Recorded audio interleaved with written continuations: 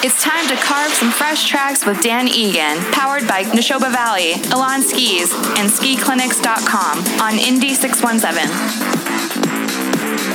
Hi, everybody. Welcome to Fresh Tracks. Wow. Can you believe it? We're getting close to the end of January. And wow, the winter just keeps flying by. It's crazy. Of course, if you're tuning into this, it must be Friday nights at 8, or we replay every Sunday night at 8. It's Fresh Tracks right here on Indy 617. I'm Dan Egan. And as always, I'm fired up and excited about winter. That's right. I love it. I love all aspects of winter. And here in New England, there's a lot to grab on, hold to. There's a lot to hold on to because we've been on a wild weather swing here in New England.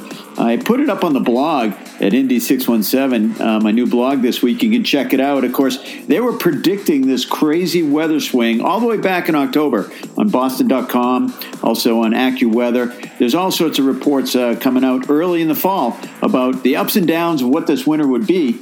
And for the most part, it's been on the ups. But what people talk about are the downs. I don't know. It's crazy. Look, here's the deal with the weather and the skiing here in New England.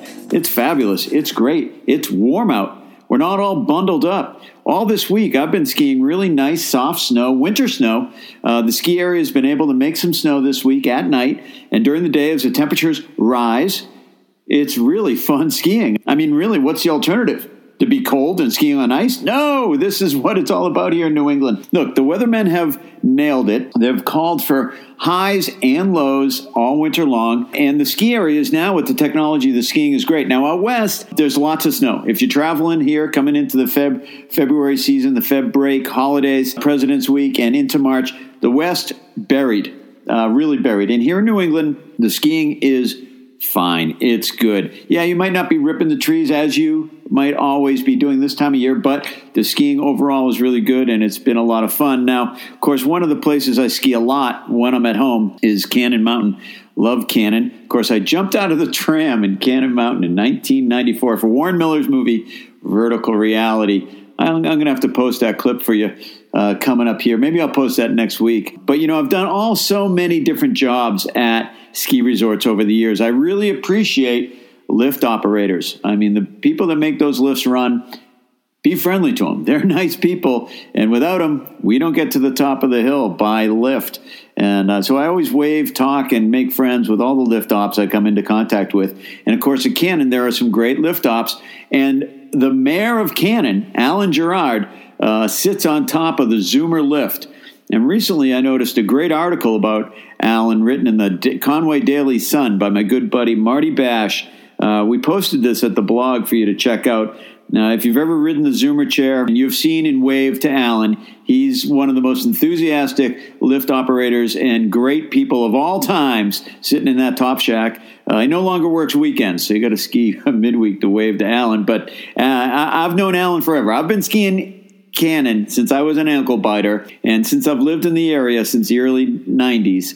Alan has been part of the scene up there at Cannon Mountain. I'm proud to call him a friend, and I was happy to see this article called The Mayor of Cannon in the Conway Daily Sun, written, of course, by Marty Bash, one of the great ski writers of all times. Check it out. It's on the blog at Indy 617. Of course, if you have any questions, keep them coming at me. You can email me at info@skiclinics.com. Happy to get your comments and questions about skiing and all sorts of things. As always, I am fired up about this week's show.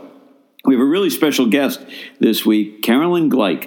She's a skiing mountaineer and an activist, and she's holding a climate rally in Denver on the last day of the Outdoor Retailer Show, the largest outdoor industry trade show on the planet in Denver. Starts up on Monday, and on Friday, Carolyn will be marching to the State House in Denver with a bunch of companies from the action sports industry, as well as high school students and people from around the world, talking about climate change and really getting people to pay attention about climate change. Now, of course, Carolyn has skied some of the highest peaks from 8,000 meters. She's summited Everest.